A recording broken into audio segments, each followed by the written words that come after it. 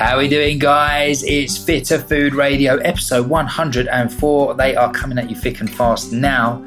It's me, and I'm here with Keris, of course, as always. Wagwan. Feels like Groundhog Day because we've just done this 4 times, and then one of us is fluffed up.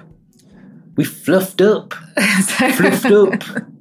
So we end up... People don't realise how many podcasts, we haven't mentioned this probably before, I'll get recorded and don't make it out. If we just went proper organic with them and just put them out there, what we recorded, we'd be on like about episode 5,000 by now.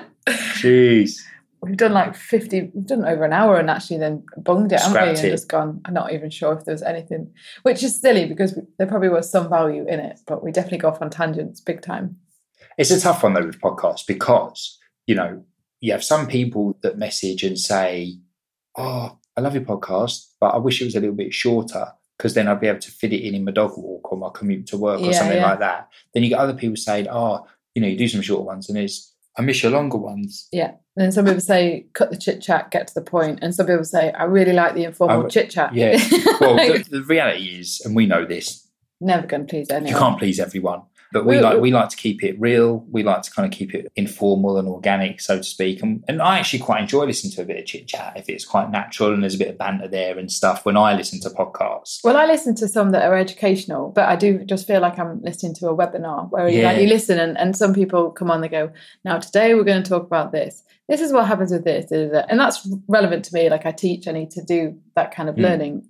But then there's a few that I've noticed this trend towards doing like less than 10 minutes. It's driving me bonkers because by the time I've set up for my dog walk and you've got the poo bags ready and you've got the lead sorted and you plug your headphones in and it's a lot of faffing and you get ready and you plug in and you start walking and it's like, and that's the end of the podcast. It's like, oh God. And that's that. And I'm quite fussy about what I listen to. I'm like, it's got to be something I'm going to learn something new today. You know, like I have to trawl back through and I'm like, who's decided that we only want 5 minutes episodes now? And like they're prolific. Everyone's doing it. Yeah, I've seen 2-minute ones, which is just ridiculous.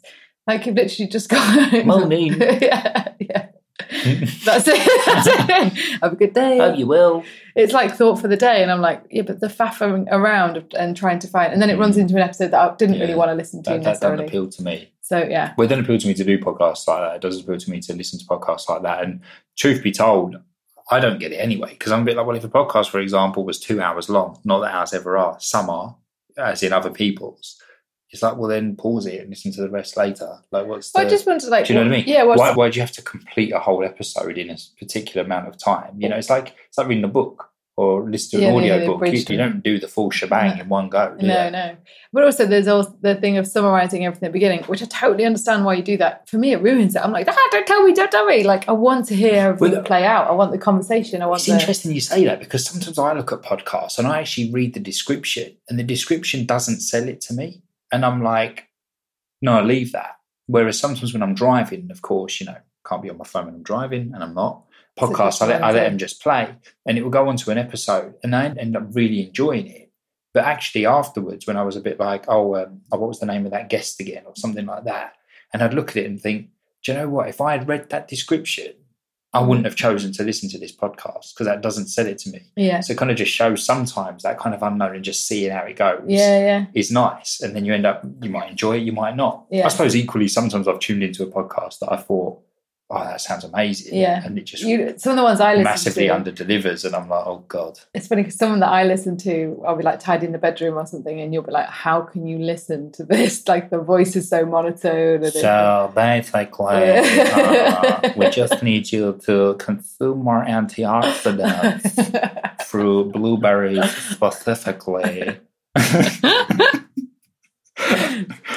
There was one line that just got repeated back and I was tidying up and this guy on a podcast he was interviewing a woman on Alzheimer's saying, are you basically saying, when you say eat less sugar and eat more healthy fats, are you basically saying don't eat blueberries which have got sugar in and eat more burgers and hot dogs because they've got fat in? And I was just like, that's exactly what she's saying. It was because the guy interviewing is really amazing, intelligent. It was trying to draw her out to say the right thing, but you're like, it's just painful. I see what he was getting at because sometimes, like, I kind of almost do a bit of a, I suppose, try and get you to simplify something that you've just said and almost be like, okay, just to clarify, here's what you're saying. Yeah. But I just think our kind of podcast is just a little bit more conversational. It's a bit more informal. You're an expert. Of course you are. You're well clever. But what I'm saying is that for me, the podcast you was listening to wasn't that casual. It's quite a bit of a geeky podcast. So I'm a bit like, I doubt anyone that was tuning into that podcast was thinking, don't eat blueberries. There's so much sugar in blueberries. Like best cut fruit on the head. To be fair, blueberries are getting very big, though, I have to say. I don't know what they're doing to them in Mexico, but they're like... I was in the size of grapes, aren't they? But anyway. I thought you meant, like a bit of a celeb at the minute. No. Going right to their head. There's loads of... Going right to their head. There's so much research to support berries. Like, as in every different kind of, antioxidant, anti-inflammatory, eye health, everything, loads of benefits. But when I look at them in the supermarket, I'm like, but the berries are the size of apples and they're like brighter than they've ever been and sweeter than they've ever been. And you're just like, well, we need to go back and pick them locally, don't we? Anyway, we're not talking about berries today. We are talking about... Well, coincidentally, I suppose, talking about berries and carb and stuff like that, Keris was like, I want to do a podcast on insulin. And I was like, right, then we will. Only because, again, there's so many trends that are going on right now in the fitness industry and in the nutrition industry. And at the moment, it's really interesting because you're more, I'd say, you've got one foot in the fitness industry, probably more than me. And I've got one foot in the nutritional therapy kind of Where's world. my other foot then? Tied to mine. We're doing a 3-legged race. I thought you could say you got one foot in this and one foot in the gelato shop. Yeah, probably. Well, yeah, that's probably true. One foot in the nutrition industry, one foot in the ice cream parlour. Sounds like a nice balanced lifestyle to me. What I was about to say is, so we're doing a bit of a 3-legged race where we kind of come together and I'm like, oh gosh, I've just read this, this and this. And it always goes through fads and phases. And at the moment, there's a lot of focus on, low carb has always been there, but now ketogenic is kind of, ketogenic was kind of very big the last couple of years. And now I'm seeing it in the nutritional therapy world do like a big kind of surge again. And everyone's like keto for various different things. So it was very big in kind of sports performance side of things. And then if anything, the science suggested that wasn't really... It was like an endurance kind of... It was, wasn't it? Athletes, wasn't it? And it's not really... In terms of performance, there's nothing to say that it's going to be any better than other different nutrition interventions. Very individual. I think, again, you've been looking at some studies on this, but just kind of looping round in nutritional therapy now, and especially for cancer, ketogenic diets are having kind of, a lot of focus there. And I definitely think there's something in that. But it's still very much in its infancy, isn't it? In terms of... Completely. And it's for certain types of cancer, not for all types of cancer. And I think eventually what's going to happen is there's going to be, we've said this before, but different nutritional interventions for different types of cancer.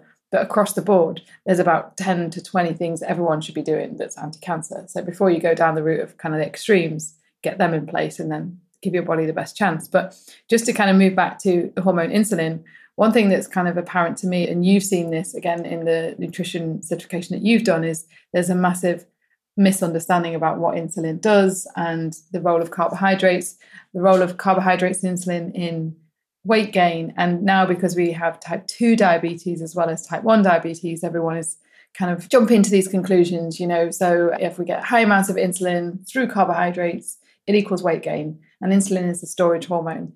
And actually, I have to give a shout out here to 2 people who've really kind of helped me understand insulin better. One is our favourite Dr. Tommy Wood, and number 2 is Dr. Brian Walsh. Both of them have done loads of podcasts and courses and things on insulin and the science behind it, the new research behind it, so that you understand it better. And so actually, you kind of, for me, it's nice because when I've looked at the new research on insulin, you can see how you can reverse so many of the disease processes that are driven by insulin, which is things like type 2 diabetes, but also cancer and heart disease even can be driven by insulin. And you can reverse it by addressing the things that dysregulate insulin or mean that insulin's action isn't how it should be within the body. And it's a lot of what we're already doing, which is nice. But now you understand the mechanisms that you're supporting. And as a nutritional therapist, I get to go deeper and geekier about the kind of maybe supplement or diet side if I need to kind of make sure that somebody, it's hard to use the word reverse, but definitely halt the disease process. But I would definitely say with things like heart disease and type 2 diabetes, the research now suggests you can reverse them, which most people don't know. And people email us and sometimes say, I've been diagnosed type 2 diabetes. Do you think there's anything I can do with diet and lifestyle? Sometimes I'm like, jaw hits the floor. Like, I can't believe that you don't know this yet. Like, how does our industry know so much about this, and yet your GP who's diagnosed you with this condition has never ever said to you there's a lot you can do with nutrition and lifestyle and exercise for this condition? Maybe even... But the thing is, you know, like diabetes is, I think it's changing right now, but it's often been referred to as purely a diet-related disease. Now... Type 2. Type 2. Yeah. Type 2 diabetes, yeah. And on the surface, it very much is, because you make the link between foods that spike blood sugar, consume them too much, too often, blah, blah, blah, leads to weight gain and all sorts of other things, and you're type 2 diabetic. However, we always try and look at the bigger picture and look at it as a lifestyle, like we always say, because what decides the foods that you eat? You know, is it just that you make that decision to eat loads of sweets, to eat loads of processed food, like predominantly? Or is there a reason behind that? You know, are you seeking comfort from food? Are you eating poorly because you can't afford to eat better? You know, maybe there's that kind of like, you know, economical aspect of it, etc. And it's like, I think the second we start broadening our horizons a little bit and being a little bit more open-minded with how we can get on top of something and just know that it's never just one thing. Yeah. I think there's like, we've talked about this before, there are kind of key barriers to somebody making some positive changes when it comes to their nutrition. And key barriers tend to be, it can be financial, it can be time-based, it could be knowledge-based. And it's the latter, I used to think, was the main reason there wasn't enough buy-in to a lot of these solutions. So I used to think, even just looking at my own family, well, if they're not told this by a GP, or if this information is not available through kind of mainstream medicine, they're not being educated, they're not going to believe in that process. And it doesn't matter if they kind of hear it on TV or a book. It's not the same as being told it by the person that is telling you about medications to suppress your symptoms. Yeah.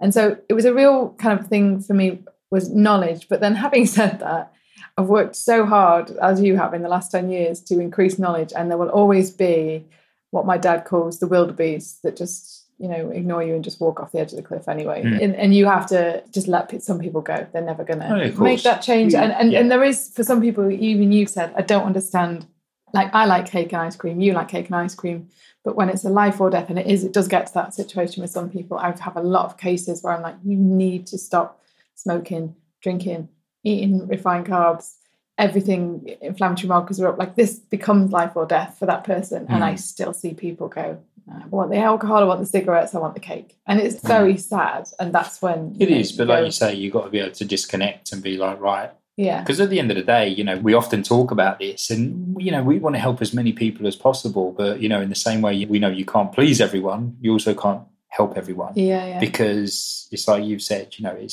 is an inside job at the end of the day. Yeah. And, you know, your dad said this the other day in conversation, and I just thought, gosh, like, it's so true. I might have already mentioned it on a previous episode, so forgive me if I'm repeating myself. But, you know, he said, like, my health is my responsibility.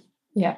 And that's not to say you can never seek help in any way. Yeah. But it's your responsibility to seek that help, first of all, instead of expecting help to just come to you. But it's also your responsibility to then take action based on the help or the advice, the guidance, whatever that you have received. And for us, it's like, there's only so much you can do, you know, that classic, you know, you can take a horse to water and all of that. Yeah, you know, there is only so much that you can do, but it's for the individual to either play the victim and be like, oh, you know, poor me, I'm diabetic, or I've got all this going on, you know, la, la, la, la. Or you can play the victor and actually be like, right, I'm in a powerful position here because I know what things I could potentially change to help me in the current situation that I'm in. Yeah. You know, it's like we said the other day, isn't it? It's like people moaning all the time about having no money. Yeah. Every time you see them, they've got like a brand spanking new jacket on, or a new car, or they're going on another holiday. You're like, well, hang about. Like, you know, make your mind up. If you've got no money, or you're spending too much money. Or you're spending too much money. You know, it's the same with these people that they moan about their ailments until the bloody cows come home, but then give you a million reasons why they can't make any of the changes that you've suggested, and it gets boring after a while. But you and I are quite different in that sense, aren't we? Like I mean, I pull people up on it, and I'm like, I think for me, you're a bit nicer than me. I think it's sad in that, like, I've said this to you before, I don't want my entire time that I spend with friends and family to be discussing ailments, but half of them are suffering with, like, you know, various different signs and symptoms of ill health. And some of them are kind of talking to me about, you know, I'm getting diagnosed with depression, I'm getting diagnosed with some kind of immune system problem, I'm getting diagnosed with maybe osteoporosis, osteopenia. And I'm like, when was the last time you ever looked whether you were eating bone nutrients? Like, never, you know. And then when I talk about bone broth or sardines with bones in, and then you're just like a kid. Yeah, basically. And then you're like, yeah, this is why I've probably got no friends left. But anyway, there's only so long I can see you be unhappy and not well and not productive. And, you know, other practitioners have spoken about this on podcasts that we listen to, where they've said there just becomes that divide eventually where it's like, okay, keep doing this action and this is your outcome. You're not very well. You don't look too hot. You feel overweight. You've got poor body confidence, poor lack of confidence. You're unfit. You can't walk up a hill. You're exhausted. You know, like it just goes on and on and on. And we do have friends in that situation, and they do occasionally call upon us and say, can you help, can you help, can you help? And we do help. We'll always help. But after a while, I've started pulling back and you've started pulling back, because we're like, you know, we don't necessarily want to get up every single day and repeat what we do, but we do it because but what we do really want is we want energy and we want happiness. And we're still not talking about insulin, by the way. But we will. Okay. Anyway, let's dial back round to insulin, as we're never going to get through. This is going to be a complex one. I was just going to say, though, something... Yeah, no, forget about it. Go on. No. Succinctly. No, it's just like, you know, like just everything you're saying. And I kind of think like, because I'm always so conscious of ensuring that people know that it's not a case of healthy, unhealthy. It's never one thing, like we say. And we don't live a life of perfection that sometimes people think that we do. No, not you know, at all. Well, I say that. I mean, I'm always posting up about me eating ice cream and whatever else. And we enjoy those things as part of a healthy lifestyle. And the reason I'm saying it is we went to the pub, on our local pub, after an evening kind of dog walk with Hamish over the weekend. And we bumped into like some of our neighbours who have obviously, you know, they know us, they know what we do. And he was like, oh, but it's sparkling water and slice of lime for you, isn't it? And I was like, well, having a pint. Yeah. And he almost like looked a little bit, he was like, and he went, really? I went, well, yeah.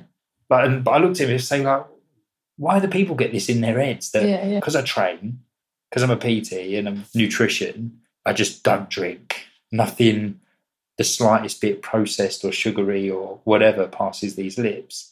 And I just think even in this day and age, it's the world we live in. You know, people are just like, you're either healthy or you're not. Yeah. You know, it's like, no, stop it. But equally, that was their entire night, was about the beer, basically, wasn't it? Whereas we went for one, which pretty much lasted about 2.5 hours. And we were actually in the pub talking about some big dreams that we've got, the bigger picture, doing some planning. Came home and had a roast chicken and some salad and some sweet potatoes and watched a film. It was nice. Yeah. It was nice. It was nice. It was nice. Insulin. Anyway, insulin. Talk to me. Right. So, Keris. Okay. Keris wanted to geek out. Yeah. We said we were going to start doing these more, we're going to call them Fit Food Radio geek out sessions. And obviously, Keris is the geek. So you tell me. I'm the jock. You're going to keep me on the straight and narrow with this one, so I don't kind of baffle everybody with insulin. So I'd say it would be nice to start with. I'm just going to start off by talking about what insulin is. Yeah? Mm-hmm. So some people call insulin the master hormone. Yeah, I used to do that because it sounded cool. All right.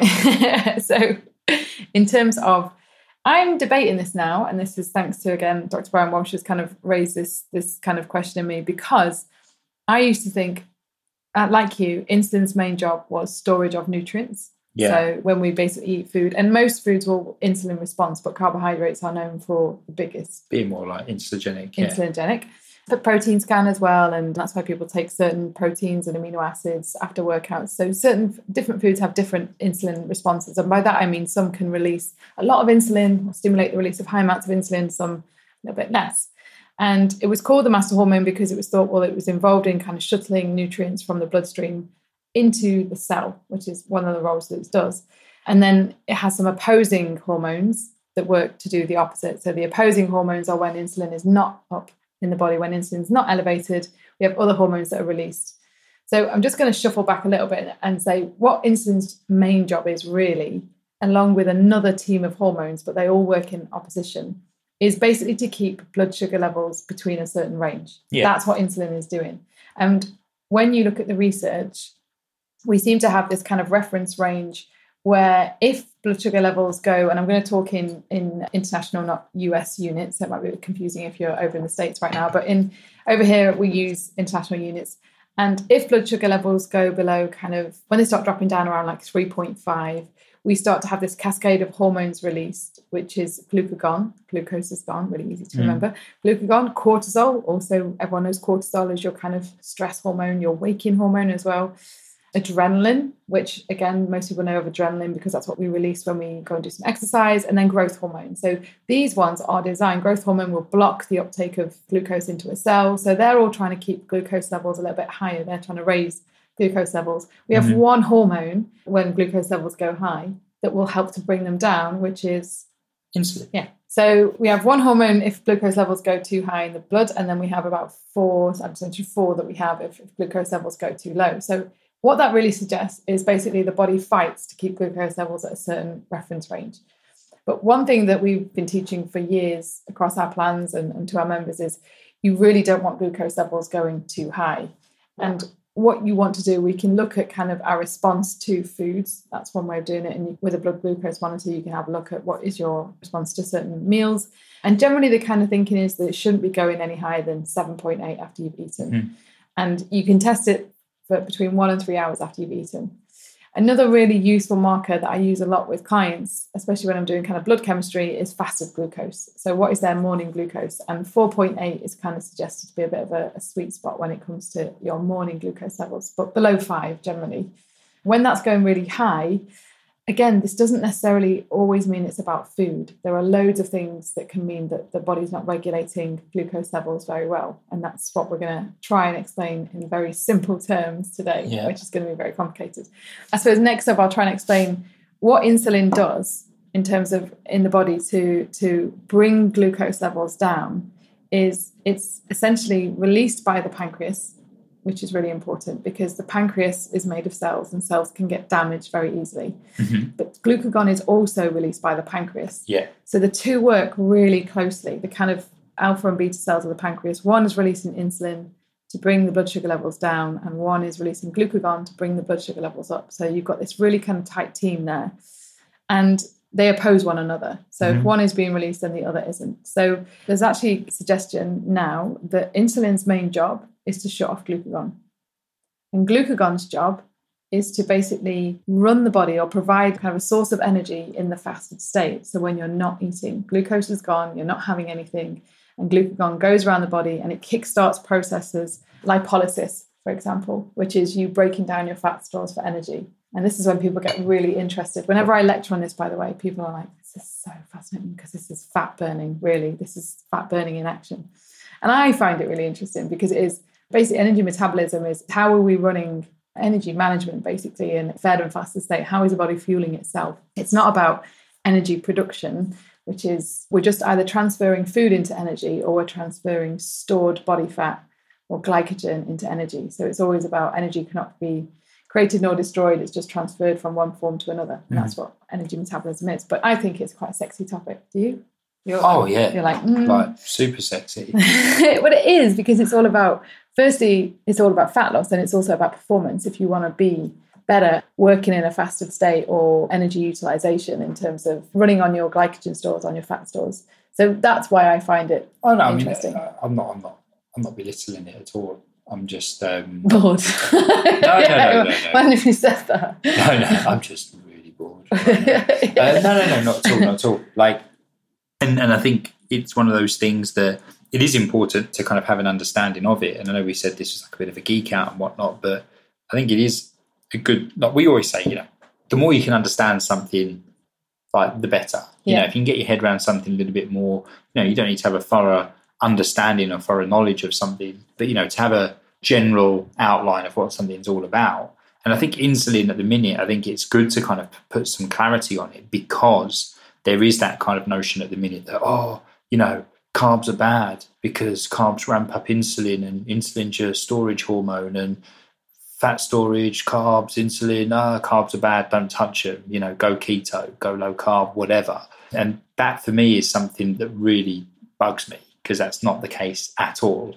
Well, actually, when you look at the kind of new stuff on insulin, I think it's why I'm really glad I'm a nutritional therapist, because there are so many other things that affect insulin levels, like inflammation, like infection, but a big one for most people is going to be an energy excess. That has a huge impact on insulin, which is, something that you and I have always debated whenever I've got like a client case. I'm like, I don't understand why this client is not, progressing in any way from whatever mood to weight loss or whatever. And you've always go back to energy intake. And I'm like, no, she's eating too much. No. Oh, he. I think you just said she. That's why I said she. Yeah. And actually, it definitely stacks up. I mean, what hormones do, we've said before, they're like emails. They go around the body and they kind of communicating what the environment is, what the body needs to do. So they've kind of got instructions, but they have action. So all of them will elicit some kind of effect. So again, we know adrenaline will be like, okay, we're going to get constriction of blood vessels, elevate the blood pressure, deliver oxygen, nutrition around the body. We're going to get raising of the heart rate, that kind of thing. So we know all these different hormones can have an effect, a physical effect on the body to adapt or to respond to the environment. Yeah. So we've got these two hormones. We've got insulin and we've got glucagon. So one is being released when blood sugar levels are coming up, and one is released when blood sugar levels are dipping. And what insulin does, so let's say that you are let's say you've just eaten a meal. What happens is, and this is even more kind of intricate than we ever realized, is as soon as you've eaten a meal, the tongue has glucose receptors on, which we've talked about before. The tongue has glucose receptors on, but also in the gut, in the small intestine, there are hormones known as incretins, which are released, which basically signal the pancreas and say, I've got some food coming here. I've got some carbohydrates coming. You need to, the main one is called GLP-1, glucagon-like peptide 1, which signals the pancreas. And what we didn't know is the pancreas has actually been really efficient in the background, and it's pre-made some insulin. So it's actually in advance. We thought insulin was released when we were eating the food. It was kind of being made on demand. Mm-hmm. Pancreas was going, we're eating, we need to release some insulin, get those blood sugar levels down. But actually, the pancreatic cells make insulin and they put it in little bags ready for when someone's going to eat a meal. And it's the small intestine and these hormones inside the small intestine which signal the pancreas. So the pancreas can actually start to get the insulin ready, which means that your response to a meal, there's less of an insulin spike. Does that make sense? Yeah. Because the insulin's already being released as the food's being digested, which means by the time food is going, it goes crosses through the gut wall. Then what happens? All food basically generally ends up at the liver. So carbs, fats, and proteins end up at the liver. But we've already got insulin around the body ready to act on cells. And the biggest deposition for food or for energy is generally things like muscle and fat cells. So all the cells are going to use a little bit of the energy for their needs. So that, a cell that's even the enterocytes in the gut might be like, I need a bit of this carbs to run, for my own energy. I need to take some of this glucose, use it in the mitochondria, produce ATP to do my little bit of stuff. But then what happens after a while is once all the energy needs are being met, there's an excess. So we start to store it as glycogen in the liver, or it can be, again, in muscles or in fat cells. So we start to store any excess. So the small intestine is one of the first places which is integral in terms of making sure that you have a healthy insulin response to food. If that is knocked out, and there are various different ways where this can be knocked out, just think of small intestinal health, gut issues, that kind of stuff. So maybe there's some kind of problem with communicating from the gut to the pancreas. Yeah. It means that you won't do your pre-made insulin, you won't release it ready, and therefore you have a greater spike of insulin after eating, because the body's suddenly like, whoa, there's all this food here, I need to pump out some insulin. Yeah. And we get a higher release or increased release of insulin after eating. Does that make sense? Yes. You still with me? With you. Okay. So number one takeaway is basically gut. But not just gut, the way that you eat your food. So chewing, rather than having kind of liquid calories, can make a big difference to that first phase insulin response, as it's called. So the first phase insulin response is coming from the digestive system and chewing the food. And I think the stat is really ridiculous. It's something like 32 times if you chew your food 32 times. Wow. Blimey. But again, that would... It got me thinking about, I think, I have smoothies out of convenience. And I'm like, gosh, I wonder what how that's affecting your... But wouldn't that depend on the food as well, though? Like, for example, a steak would require more chewing than some steamed vegetables. Well, yeah, but what they're saying is that generally, if you think about it, we would have chewed prior to food processing. Most of our food would be chewed, wouldn't it? Yeah. We would have eaten meat, eggs, vegetables, fruit, fish, bones. Like think of caveman ancestral diets. Chew, chew, chew. And now even cavemen would have been eating eggs. Well, no, but to be fair, maybe raw. And then if you think about even like go back 50, 60 years, you know, sandwiches, all those kind of things, it's all chewing, isn't it? Whereas now it's a lot of things like smoothies and, you know, I have some clients who are smoothies, soups, you know, nut butters, those kind of things. Like we're pureeing a lot of food for convenience more than anything, aren't we? Yeah, you know, we're like, okay, let's just puree everything and just get it down. Yeah. So that's an interesting one. So one of the first steps you might want to consider is to take out liquid calories for a start, and definitely think about drinks. You know, that's an easy, quick win right there. Removing any kind of liquid calories in the form of fizzy drinks, lattes, milk would possibly improve your response to food, and going back to more chewed foods. With regards to the smoothie one, it's a bit difficult. I think if you stack it with fibre, there's going to be a slower, you know, it's going to kind of sit in the stomach for longer, but you are still missing the chew inside. So maybe you start to eat a stick of celery, eat a carrot, and then eat your smoothie. That's another option. That would get you chewing, wouldn't it? I tell you what, I'm not feeling this. I can't see this taking off. What, eating a stick of celery before? To be fair, we have vegetable crudités most days. Yeah, but like with hummus and salsa. Yeah, but we have them before lunch and dinner. Why not before breakfast? Or start eating an apple before you eat an apple's a good one, before you actually have your breakfast smoothie. Porridge is another example of a food that you don't chew. True. We're going to lose the ability to use our jaw soon, just like... Because we talk less, we use our phones, but we don't chew our food. It's going to be you're going to start to get like seizure of the jaw. Just like we're like evolved to have like no jaw muscles. Yeah. Our jaw just be open all the time. Like a pelican with a pouch just to put the food in. I bet you it's affecting speech in kids. Actually, I bet you. Why kids though? Kids aren't really doing smoothies for breakfast, are they? No, but parents, they do. This is a big argument, and I don't even get involved in it. We don't have kids, so we have no right to get involved in this argument. But that's not true.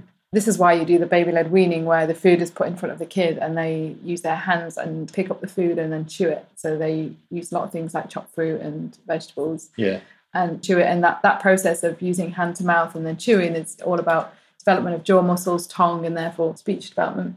And now parents are pureeing food because it's cleaner, as in like easier, and spooning it into a child's mouth. And there's a big debate between parents. Where does that lead you? And some of my dad parent friends have said, until you've had food splattered up the wall, spaghetti and all sorts, you've got no, you can't say anything.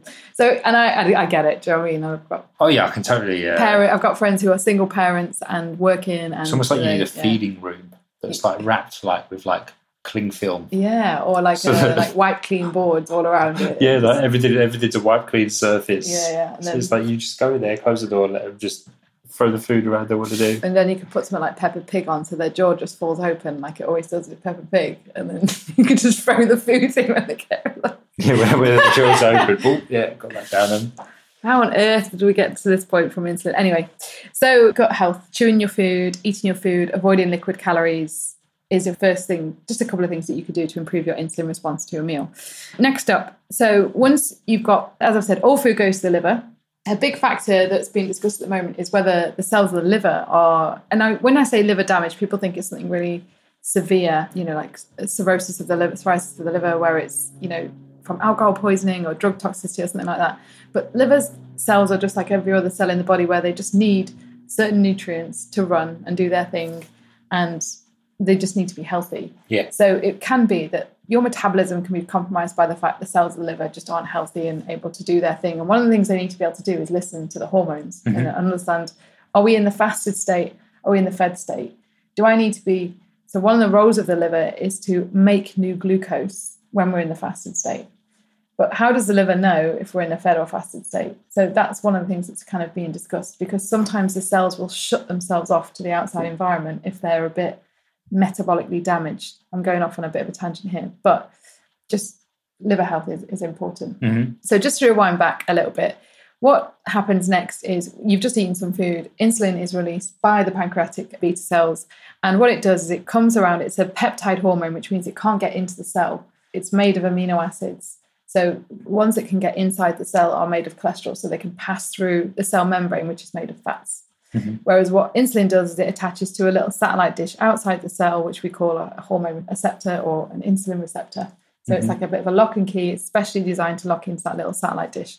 And then this cell knows, it says, right, insulin is here. And what insulin does is it's kind of knocking on the door and it's saying to the cell, there's some glucose outside here and it needs to come in and you need to take it in. And the cell makes the decision whether to listen, which is, again, slightly new kind of thinking here.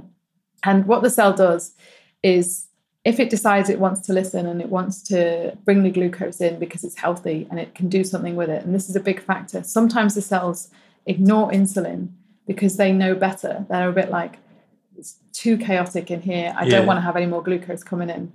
And one of the best comparisons I can make for this is imagine, again, if we were doing a batch cooking session in the kitchen and you've seen me batch cook and I make a ton of mess in the kitchen. We've talked about this before. This is my best kind of comparison of cell function.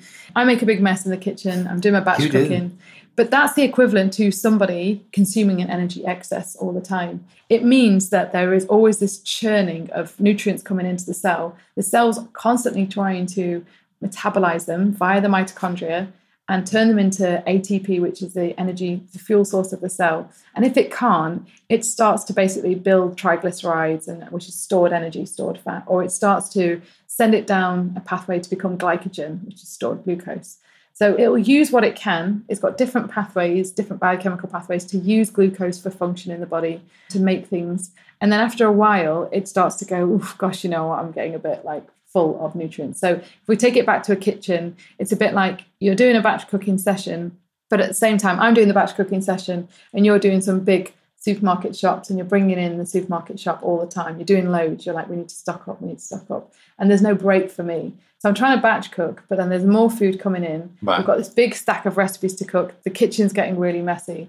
The nucleus of the cell is the Fit Food recipe book because it's where all the recipes are that we need. Right. And then it gets to a point where we've got so much food in the kitchen, so many shopping bags. We're trying to shove it into the cupboards. We're running out of space. The sink is blocked from all the kind of waste products because I don't rinse the plates. I just shove them in the sink and then it gets stuck with food. The sink is blocked, so we can't even detox. The bin's full. It's overflowing.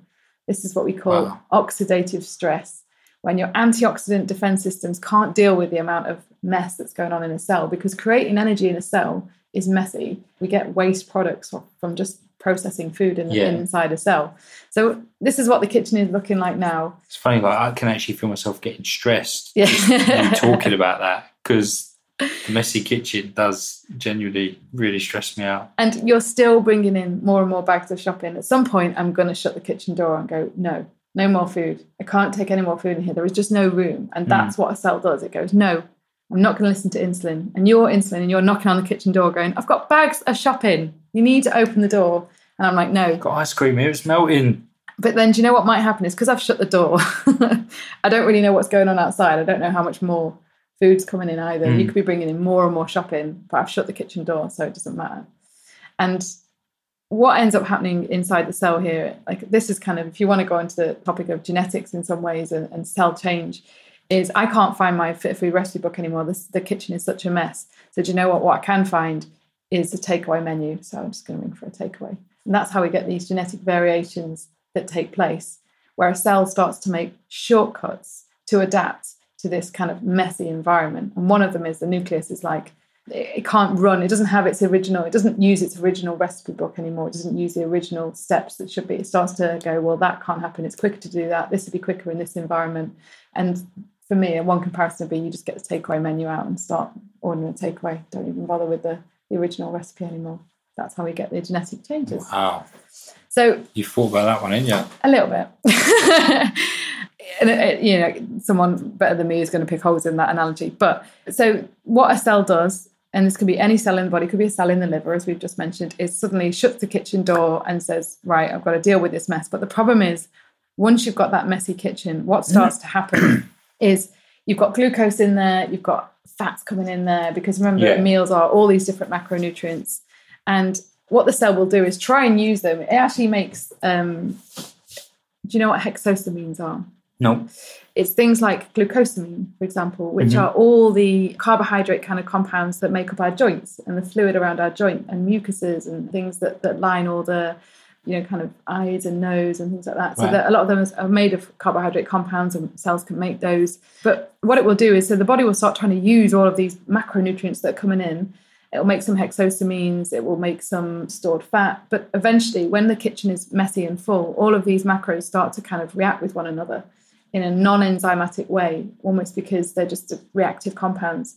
So we get what we call kind of glucolipotoxicity inside the cell. Right. It's just a mess, essentially. So this is why we get what we know as insulin resistant is actually more a cell defending itself and saying, I have too much energy inside here. And that's why, going right back to your point, an energy excess chronically implemented is probably one of the biggest drivers of disease. Yeah. Because that cell could be any cell. It could be a neuron. It could be a pancreatic cell. Remember, the pancreas is there busy making insulin. It can't, its kitchen is ruined if it becomes. And the thing about the pancreatic cells to know is basically they just let glucose come in and out all the time. It's not controlled. It doesn't have anything. Most cells, like muscle and fat cells, have GLUT4 transporters, which when we know that we need to bring some glucose into the cell to bring the blood sugar levels down, they move to the edge of the cell. Remember, I've called them sugar taxis or carb taxis or glucose taxis. They move to the edge of the cell and they will then lock into the cell membrane, and they'll pull the glucose in and they'll take it into the cell, and we'll use it for cell function, hopefully. Maybe store it as glycogen, maybe use it for certain processes inside the cell. But what happens with certain cells, like neurons, for example, and like pancreatic cells, is they kind of need to know what the blood sugar levels are all the time. So they have these different kind of two-way receptors where glucose can go in and out without control. So they're most vulnerable to damage with high blood sugar levels. Does that make sense? Mm-hmm. Yeah. So what would happen normally in a healthy cell is insulin gets released. So this is you kind of coming in with the shopping, knocking on the kitchen door and saying, I've been to Sainsbury's, got all the shopping. And I go, right, in a clean kitchen, empty all the cupboards, get ready, forth. Come in. The kitchen's clean, come in. I've got loads of space because I fasted 12 hours overnight and I've done some exercise and and you can put the shopping away and it's easy.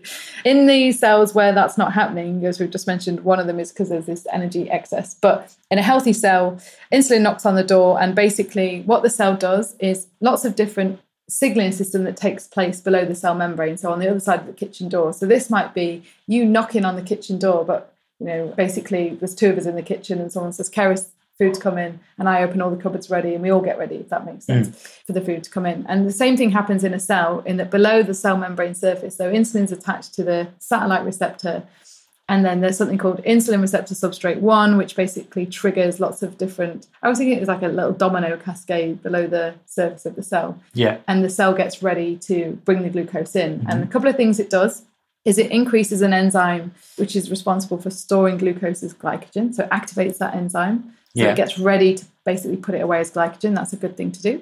Another thing it will do is stimulate the GLUT4 receptors and send them to the edge of the cell ready to bring the glucose in. So this is about me being in the kitchen with some helpers and saying, get to the door, go and help Matt with the bags, essentially. And they come to the door and they're like, bringing the glucose in. Yeah. Bringing the shopping in. So insulin has two roles when it attaches to the cell. One is glucose disposal, which I've just told you. So make it glycogen, send it into mitochondria for cell needs, whatever it might be, and bring it in via the GLUT4 taxis. And the other role that insulin has is cell proliferation, so growth, essentially. Right. And what they've noticed, and this is the second pathway called, you don't really use it, but RAS-SNAP-K pathway. What has been noted is when a cell is insulin resistant, so it's not taking in the glucose, so I've shut the kitchen door on you, I'm like, no more shopping. Yeah. But cell proliferation in the body continues. And that, I think, is one of the reasons why insulin resistance is then implicated in conditions like cancer, for example, cell proliferation, acne, cell proliferation. Acne is when, things like the cells that basically form the surface of our skin just begin kind of multiplying and blocking pores. And they're stimulated to think of like sebum, which produce sebum, which is part of your kind of defense of the skin. Right. It's the oils of the skin, essentially. Right. Antimicrobial, all that kind of thing. But they get overstimulated. If insulin is kind of being pumped out, cell proliferation. So you get sebuminuria, where we get loads of sebum being produced by the skin, and then also the cells that line the skin are proliferating, so they're blocking the pores, and that's how you get whiteheads. Oh, wow. So that's why insulin is involved in acne and other kind of disease states. It's only because like acne normally associate, don't you, with like teenage years, and it's it's hormones. Which it is, to a certain extent. And so that's just kind of one example. But the more that we come to learn about how the hormones all affect one another, high insulin can drive up testosterone, for example, and that's why it's also implicated in things like polycystic ovarian syndrome or androgen production generally. Right. And conversion of testosterone into its more potent form, DHT, which again is associated with everything from acne to balding hair to prostate problems. Right. Enlargement of the prostate. So insulin, what happens is possibly because the cell is not listening, the cell is going, I ain't taking the glucose in. Insulin levels continue to rise because the body's like, glucose levels aren't coming down, pump out more insulin. And insulin continues to act on this cell proliferation, this RAS-MAPK pathway on the cells, but the cells aren't clearing the glucose. So can you see how that becomes a vicious cycle? Yeah, of course. So just going back to kind of the number one thing to kind of think about here is an energy excess. And I'd also add to that, not just an energy excess, because an energy excess is going to mean you've just got this really messy kitchen where you can't take the shopping bags in and put them away, but also the frequency of your eating patterns. So the frequency also, because eating more than every 3 hours is also going to affect small intestinal health, because small intestine run this kind of cleansing wave to get ready. They kind of a turnover of bacteria ready for the next meal. Whereas if you're eating really frequently, snacking, grazing, liquid calories as well coming in, it's going to mean that firstly, you're always going to be working insulin, elevating insulin, taking on a certain amount of calories, maybe in excess. And the small intestine isn't getting time to kind of run its cleansing wave and get ready for the next meal. So I think we've already talked about chewing food, eating a certain way, but the meal frequency I think is really important, and trying to get into a habit of 3 to 5 hours between meals. And the reason I say that is some people feel better on eating three every 3 hours, some are more 5, 6, but you're going to get a natural decrease in hopefully energy intake as well if you're kind of decreasing meal frequency. Yeah. So we often say to people, stop snacking, like just simple. And I mean liquid calories and for a lot of time though, kind of like we often talk about snacking being just quite, I suppose, habit-based. And people do it out of pure habit, out of boredom, rather than kind of like genuine hunger. Yeah. And also there is that kind of belief of, people do still buy into that kind of eat little and often to boost metabolism, improve fat loss, blah, blah, blah, which we know is like toffee. It's just rubbish. Absolutely. And the only time that we often would suggest maybe eating smaller meals more often is if someone had like a hypertrophy goal, like if it was all about just like gaining muscle and putting on size, because obviously there has been studies that suggest it increases like muscle protein synthesis, and of course that's a pretty big deal if you've got like a muscle gain goal. But other than that, for fat loss, it's not necessary to eat little and often. No. Your energy intake across the day, whether it's 1, 2, 3, 4, 5, 6, 7 meals, is what matters the most. Yeah. And to be fair, across 7 days, because again, if you're loading in a calorie excess of, which is not unheard of in alcohol, between 1,000 and 2,000 calories from Thursday to Sunday, then this is again where this problem will occur. Yeah. And another thing to note is to be able to put the shopping away in the cupboards and cook efficiently in the kitchen requires the micronutrients. So it's a big reason why we're always kind of emphasizing nutrient density, is because of things like, B vitamins and iron and CoQ10 and all those kind of things are needed for the body to be able to take those macronutrients and say, right, I'm going to use them for energy to fuel this cell, to fuel that cell, to be used for basic function in the body. But then also a lot of processes that we need to run in a fasted state. So the other side of it is to not need food all the time, to not need a constant drip feed of energy coming in. Yeah. You have to be able to run some other processes. So first of all, I mentioned when we're not eating and blood sugar levels go low, what happens next is the pancreas releases instead glucagon. And glucagon's role is to start to bring blood sugar levels up by tapping into our energy stores. Yeah. So in a fasted state, we actually go to the liver, and glycogen is one of our stored energy states. And a lot of this switching between using our stored energy and using food requires some of the B vitamins and magnesium and zinc. They're used for a lot of enzymes that are involved in these processes. So again, another reason to think about magnesium, B6 and zinc, all the B vitamins, in fact. So the liver is basically fueling you quite a lot in the fasted state. And first of all, we've got our liver glycogen. So we'll break down stored glucose in the liver. And the liver will also run a process known as gluconeogenesis, which is basically make new glucose from something that isn't glucose. Yeah. And that can be, so that's not glycogen, because glycogen is stored glucose. Gluconeogenesis can be using things like fats. It can be using various different kind of metabolic intermediaries that are in the cell, things like pyruvates, lactate. There's things that are kind of components of our macronutrients. Once they've come in, they're being converted intracellularly, and the liver's very good at going, oh, I'll take that and I'm going to make it into glucose.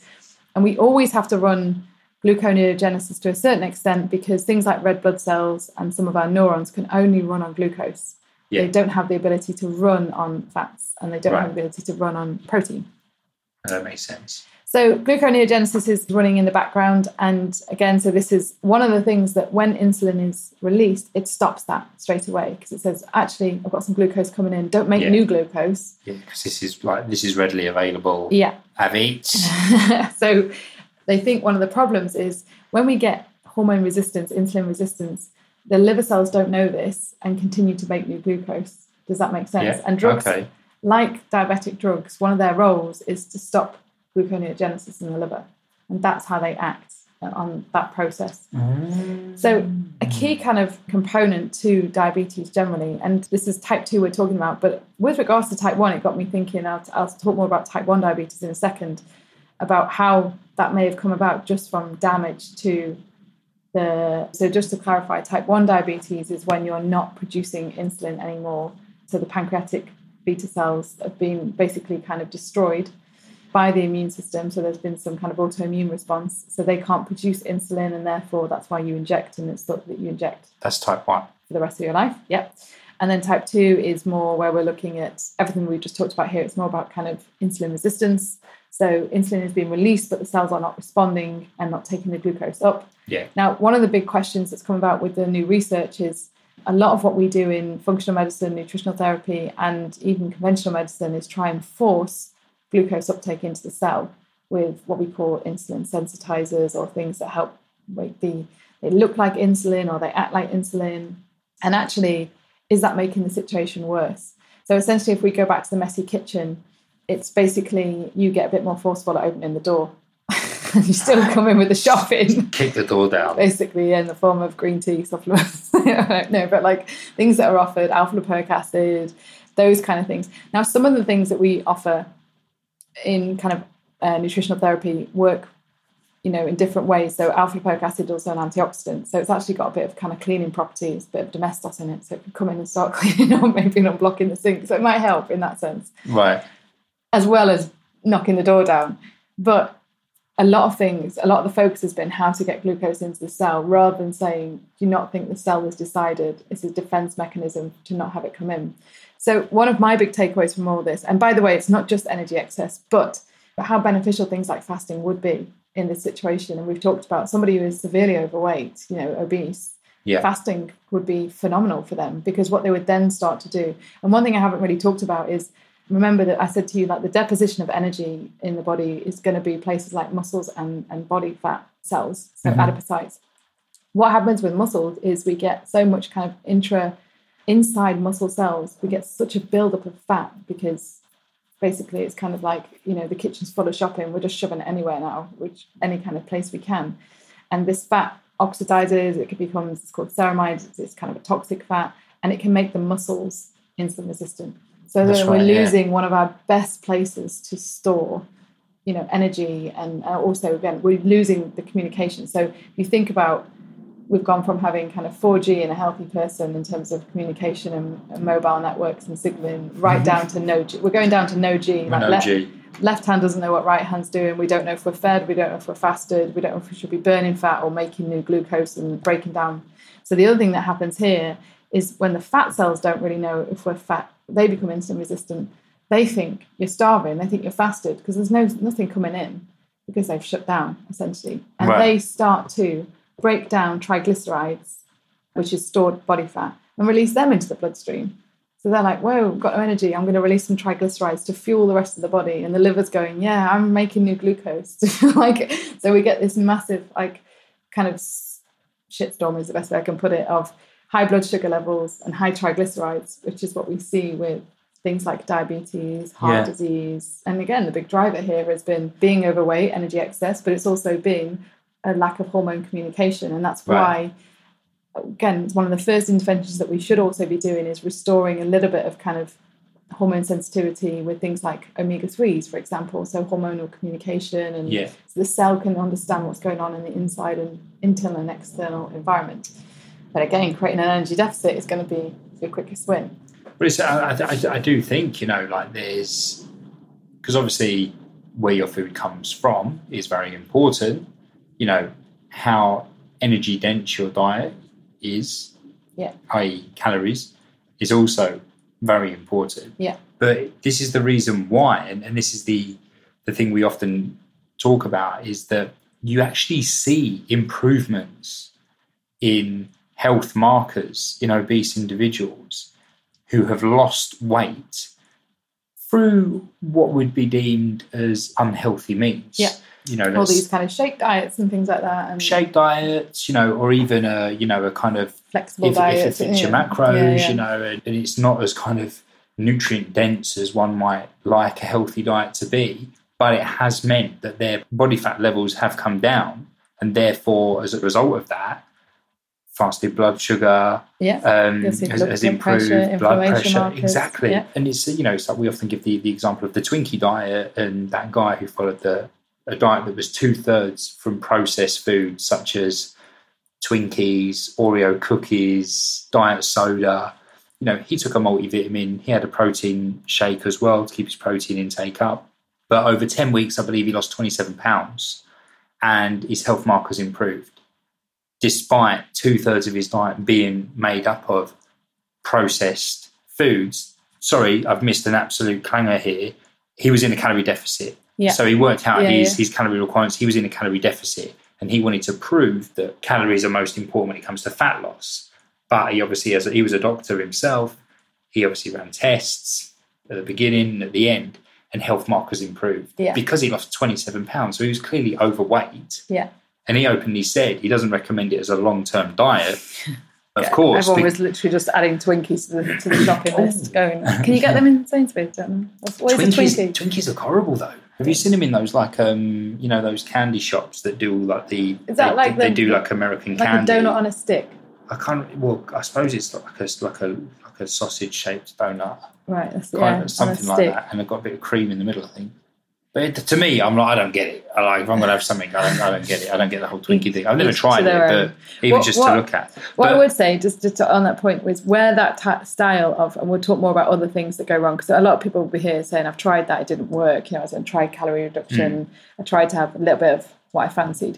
Is if you aren't eating the nutrient dense side of things and also looking after the gut bacteria with plenty of vegetables and fibre and root vegetables and healthy starch, and you're not getting all the B's in and your iron and stuff, some other system will crash in the body. Yeah. So if it's going to be something like the nervous system, you're going to get so depressed and have no willpower and suffer from cravings. If it's musculoskeletal, you're just going to get injured and then not be able to train, and then some other system will crash without the nutrients. And that for me is when if you're looking at sustainable fat loss, you need to factor in the hormone side of things, definitely. You need to factor in, if you go right upstream and like why you were so obsessed with ice cream in the first place, you need to factor in the calorie deficit, and you need to also think about nutrient density.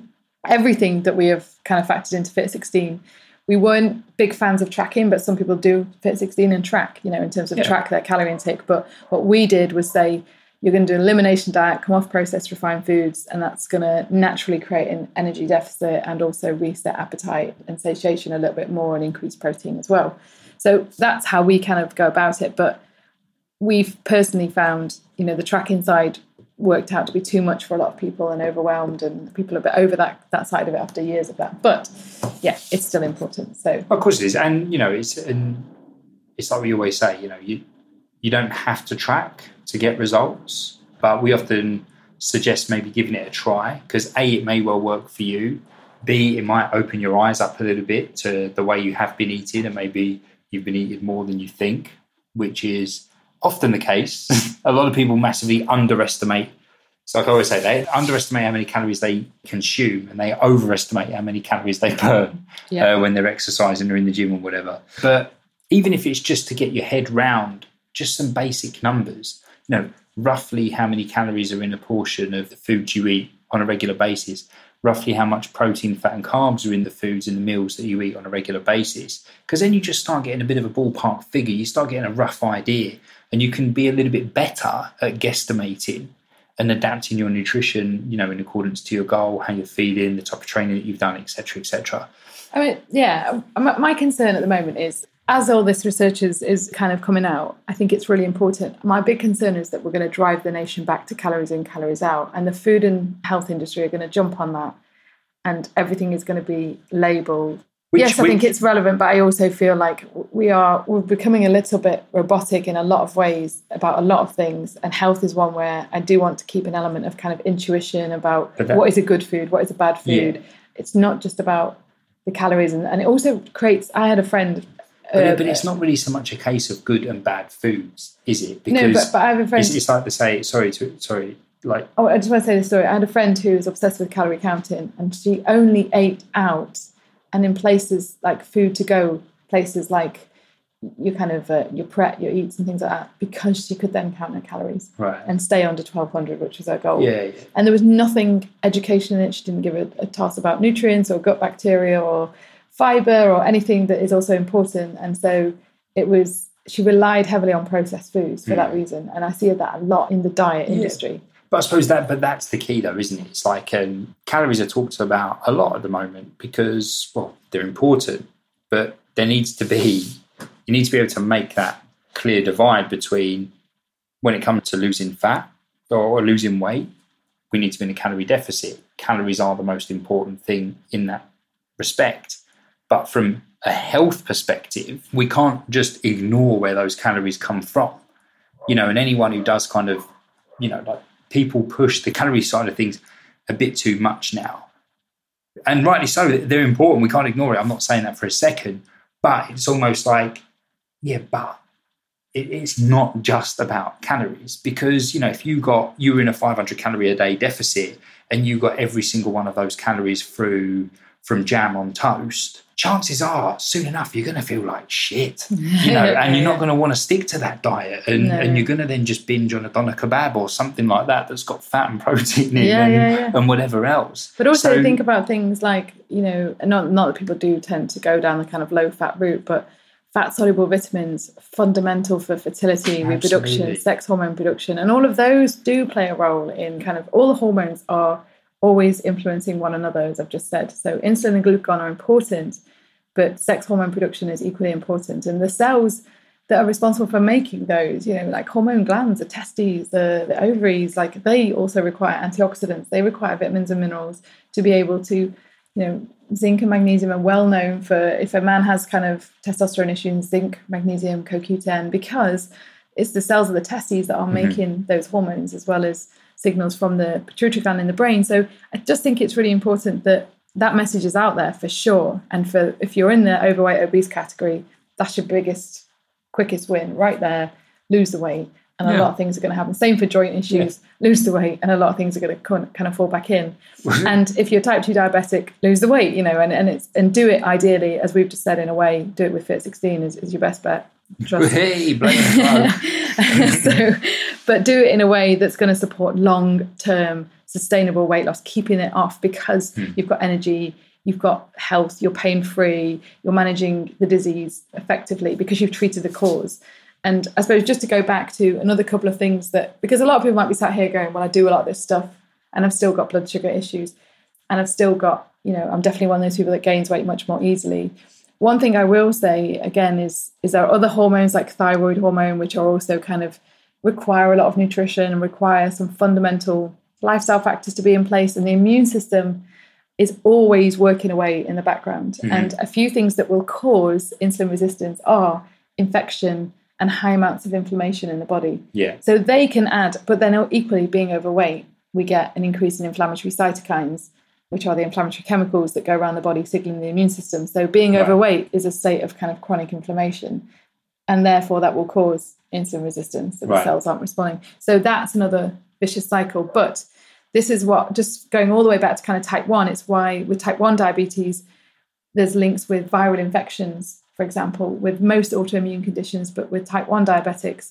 And it can be that there was some kind of infection that was causing insulin resistance, and then there was, high amounts of insulin being produced. There's loads of kind of different mechanisms. But if you've ever had kind of viruses or kind of really severe illnesses, if you're having your inflammation markers checked, good ones would be high sensitivity C-reactive protein, homocysteine, ESR, which is, again, done standard by a doctor, even looking at calprotectin in stool.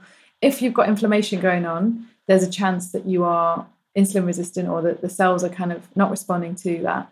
And again, we might have, some people say that kind of glucose gets devoted towards the immune system as well in times of that defense. So blood sugar levels can be low, high, all over the place. So there are other factors that can. And lastly, this is the last point I'll say, is also, do you remember we mentioned lipopolysaccharides a long time ago? A few podcasts ago. Yeah, well, name rings a bell.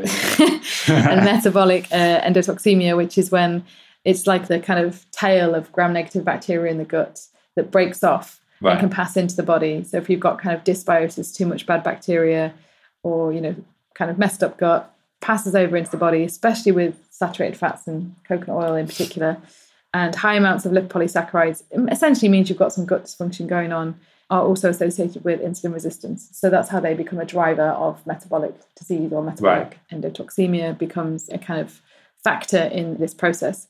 But again, it goes right back to when you're looking at all of this, yes, there may be some kind of infection, and yes, there may be low-grade inflammation. So it's an anti-inflammatory diet, which we have always kind of discussed. Maybe you need kind of some pharmaceutical intervention or supplement intervention, possibly, to address it. Maybe you need antivirals, antibiotics to address the kind of infection, be that in the gut or systemically, to restore everything. But everything else still stands that we've talked about in terms of, then you've got to make sure body composition is healthy, nutrient status is good. Things like iron are just so important for this. And the thing is, for me, I just always think, being fat is not healthy. Nothing about being overweight and carrying excess body fat. That's a headliner right there. but it's true. And we shouldn't be carrying like a huge amount of body fat. I'm not saying men should be absolutely shredded. We shouldn't be. And in fact, a lot of men who do get absolutely shredded for bodybuilding competitions or fitness competitions, there's a reason they don't look like that all the time, because it's unsustainable for most, and for not only from a sheer willpower point of view, but from a health point of view. Yeah. Men that diet down to those like very, very low body fat levels, they'll often see testosterone drops, mood health, their energy to actually train and even function, well, day to day, it goes down. Hence the reason why they bring calories back up, they bring fats back up, etc., etc. And the same with women, I'm not saying women should be a size 6 or a size 8 or whatever it may be. And everyone comes in different shapes and sizes. But if you're carrying a hefty chunk of body fat, you do not need to be a genius to work out. It's probably not good for you. And there's a reason why a lot of people that when they do reduce body fat through whichever mean they've chosen, feel better. Walking feels better. Going up a hill feels better. All of a sudden you can do a pull-up because there's less of it to shift. And that's why when people say to me, oh, Matt, how can I do more pull-ups? And I'll be like, well, lose weight for a start. Because it'll probably help you. Bit of a no-brainer, right? But it's hard because it became a topic for a long time that you couldn't really talk about, especially, as a woman. I think, like I've talked in the past about kind of disordered eating, orthorexia, and those things are important. And I definitely had a fear for a while of talking about kind of fat loss. And I know for a fact I was judged by fellow nutritionists for being a bit kind of, but you're a trainer and you do before and afters and you talk about weight loss and that's not healthy. We've got this kind of epidemic of disordered eating and orthorexia and eating disorders as well. And I completely agree. But I see, like you, I just see both ends of the spectrum a lot. And my job is to try and help everyone. So we do write a bit, about eating disorders, body image, body confidence, orthorexia. But we're also trying to say, I'm not a huge fan of people who are in the overweight, obese category on social media saying it's great to be this curvy. Yeah. I think curves are wonderful.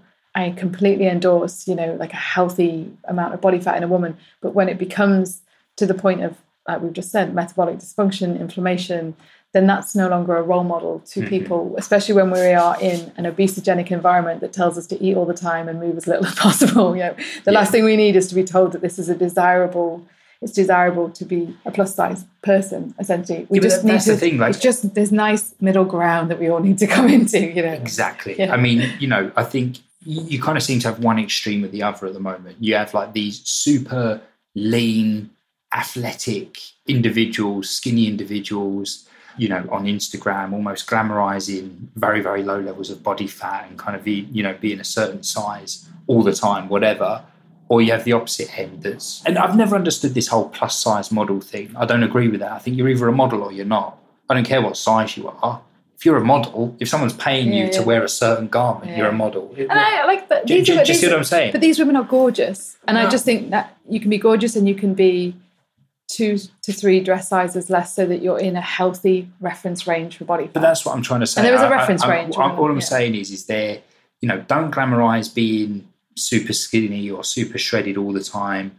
Don't glamorize being overweight. And because do you know what my goal is? Always either end is a bit of an extreme that is going to impact your health my negatively. My goal, body composition, for me and for all my clients, is not to think about it anymore, which means we're implementing healthy energy management through lifestyle happily. So through exercise if we like exercise, through lifestyle if we like lifestyle, through food because we enjoy those foods.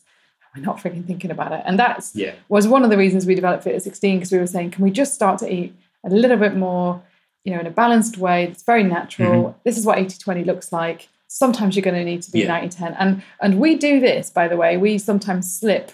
We've just had a whole host of kind of family parties, engagements. And I was eating my brother's birthday cake at like 2:00 in the morning, just slabs and slabs of ice in. And, after a few, but that's been weeks and weeks of different celebrations. And after a while, I was like, okay, my clothes are getting tighter. And I said to you, I'm just going to go back to what I know, 90-10. And that simply means, Coach, you need to stop eating icing at 2:00 in the morning and probably a little bit less of the dark chocolate balls that I keep making and those kind of things, because it became a thing where I was also tired from all the travel and the socializing. So I was like, if anyone put anything in front of me, I had no ability to say no, by the way. So there's another key indicator, sleep. But what I was about to say is, rather than the big overwhelm and the big fuss, just go back to kind of a 90-10 template, for a month, and you should come back in. But there is lots of studies saying that the longer you do this for, as in achieve a healthy body composition, the less a calorie excess every now and then makes a difference anyway. Once the body can find a nice body fat set point. Yeah, exactly. And like I say,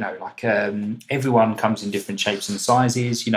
I've given that example of a mate of mine, Banji, that I used to train with, back in my teens, who was a black guy and absolutely shredded, ripped. Yeah, he ate like chicken and chips and drank fizzy drink, as did I. I was a teenager, it's what we did. Yeah. But he was always absolutely ripped because genetically that was his body type. Yeah. Mine, despite trying my hardest, it never happened.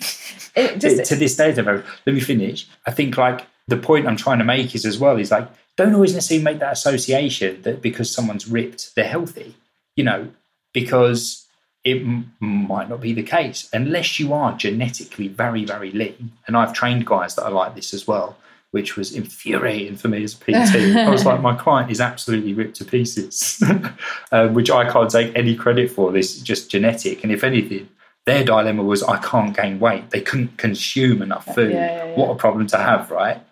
But so unless you are like that genetically, to get that lean, like I said, is unsustainable and it's probably not going to be very healthy for you at all. And going back some years when I followed a low carbohydrate diet before, I had the knowledge and experience that I do now, and I followed it for about 9-10 weeks, I was getting compliments left, right and centre about how amazing I looked because I lost body fat and I lost body water was low as well due to the low carbohydrate. And of course, to have lost body fat, I would have been in a calorie deficit as well.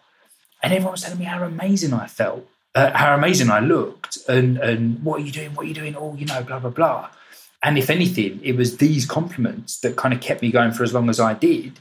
And I felt like crap. I had no energy. My mood was low. And I know I've told this story before, but the reason I'm telling it again is because I want to make it very, very clear that our message here is, you shouldn't be overweight. But equally, you can look a certain way and be of a certain body composition that might, on paper, look healthy, but it isn't. And again, like you said, it goes back to that balance. I have a lot of male clients, and I suppose because we're in the fitness industry, I do blood testing on quite a lot of them, and many of them come back who don't have a body composition issue at all. They've kind of come to me usually for gut or mood, are the two kind of common ones, or testosterone levels, and they all have high inflammation markers or maybe low iron. And low iron, by the way, can be the result of an gastrointestinal infection or lots of things. So they have nutrient insufficiencies, high inflammation markers. But to look at them, aspirational physiques for a lot of people if they were on Instagram. So yeah, you're completely right in terms of behind the scenes at a low level. So it's important to kind of bring it all together at some point. And I do think having a kind of decent health MOT once a year, and same to qualified professional. Are these blood tests healthy? Yeah. Is my body composition healthy? Should I be working in any way? And any symptoms that you've got that have been ongoing, address those as well. So, I was going to say we've digressed massively from insulin. So that's cool though, because it all, Well, I think we could do another episode, some things that we can do in terms of supporting, because muscles are phenomenal, I have to say, when it comes to insulin health. Muscles can be really supportive. So we should do one just on that kind of side of it, and supporting muscle mass and dietary interventions, certain foods specifically are. But what's good about this though is, we've spoken about insulin. You've dropped your knowledge bombs. You've had a little bit of a geek out. Hopefully I haven't bored you. But again, and this is what we always say, it often comes back to the same thing, doesn't it? In terms of eating a variety of nutrients, not banning a particular macronutrient. Yeah. Not eating too often, not eating too much, equally not eating too little, and just kind of finding that element of a balance. A big takeaway from me looking at the latest research on this was how little carbohydrates do play a role in that side of it. And in terms of the weight gain side of it, I'm still a big fan of low carbohydrate interventions, but mainly because you're changing the palatability of the food as well. So taking out flour. And secondly, because there is some studies saying carbohydrate density in terms of when it's made into a flour and then put into a bread or a cracker or a crisper, not only is it more hyper-palatable, so you eat more, it doesn't tend to feed the gut bacteria or create a nice kind of diverse range of beneficial bacteria, which are involved in everything from insulin to digesting food, making vitamins and minerals within the body. So when you think of it on a more holistic level, going back to the least amount of food processing in your diet as possible is always going to add that benefit. But as I've said to you, for me, a takeaway on all this was, when I started out as a nutritional therapist, I was all about trying to shove glucose into the cell. I was like, chromium and alpha lipoic acid and improve glucose uptake, And actually, do a HIIT session before every meal. And that's really not the case. And so again, we go kind of more holistically and think about what is the low-hanging fruit, which for a lot of people is create that energy deficit, which we'll do a podcast on energy deficit next, because I think that would be really cool what could we do that's very effortless and organic. And there's some cool science on it that people may not realise, but it's a lot easier than you think. Cool. So is that a wrap? That's a wrap. That's a nice long one, Keris. That was a long one, wasn't it? Yeah. But some good bits in there, I think. Hopefully. Hopefully it's not very positive, is it? I should hope so. We've just invested an hour and a half of our time. Yeah. Okay. You can't get that back. Get that time back, Keris. It's gone. Right, guys, hope you enjoyed. Any questions about today's podcast or any questions at all, fire them our way, info@fitterfood.com, or catch us on social media. And if you haven't done so already, be so kind as to leave us a review on iTunes. It'd be very much appreciated. Any feedback to us is good feedback, because it gives us the opportunity to either massage our ego or make some changes based on the feedback, constructive of course, that you've given us. Have a good one, guys, and we will see you in episode 105. See ya. Bye.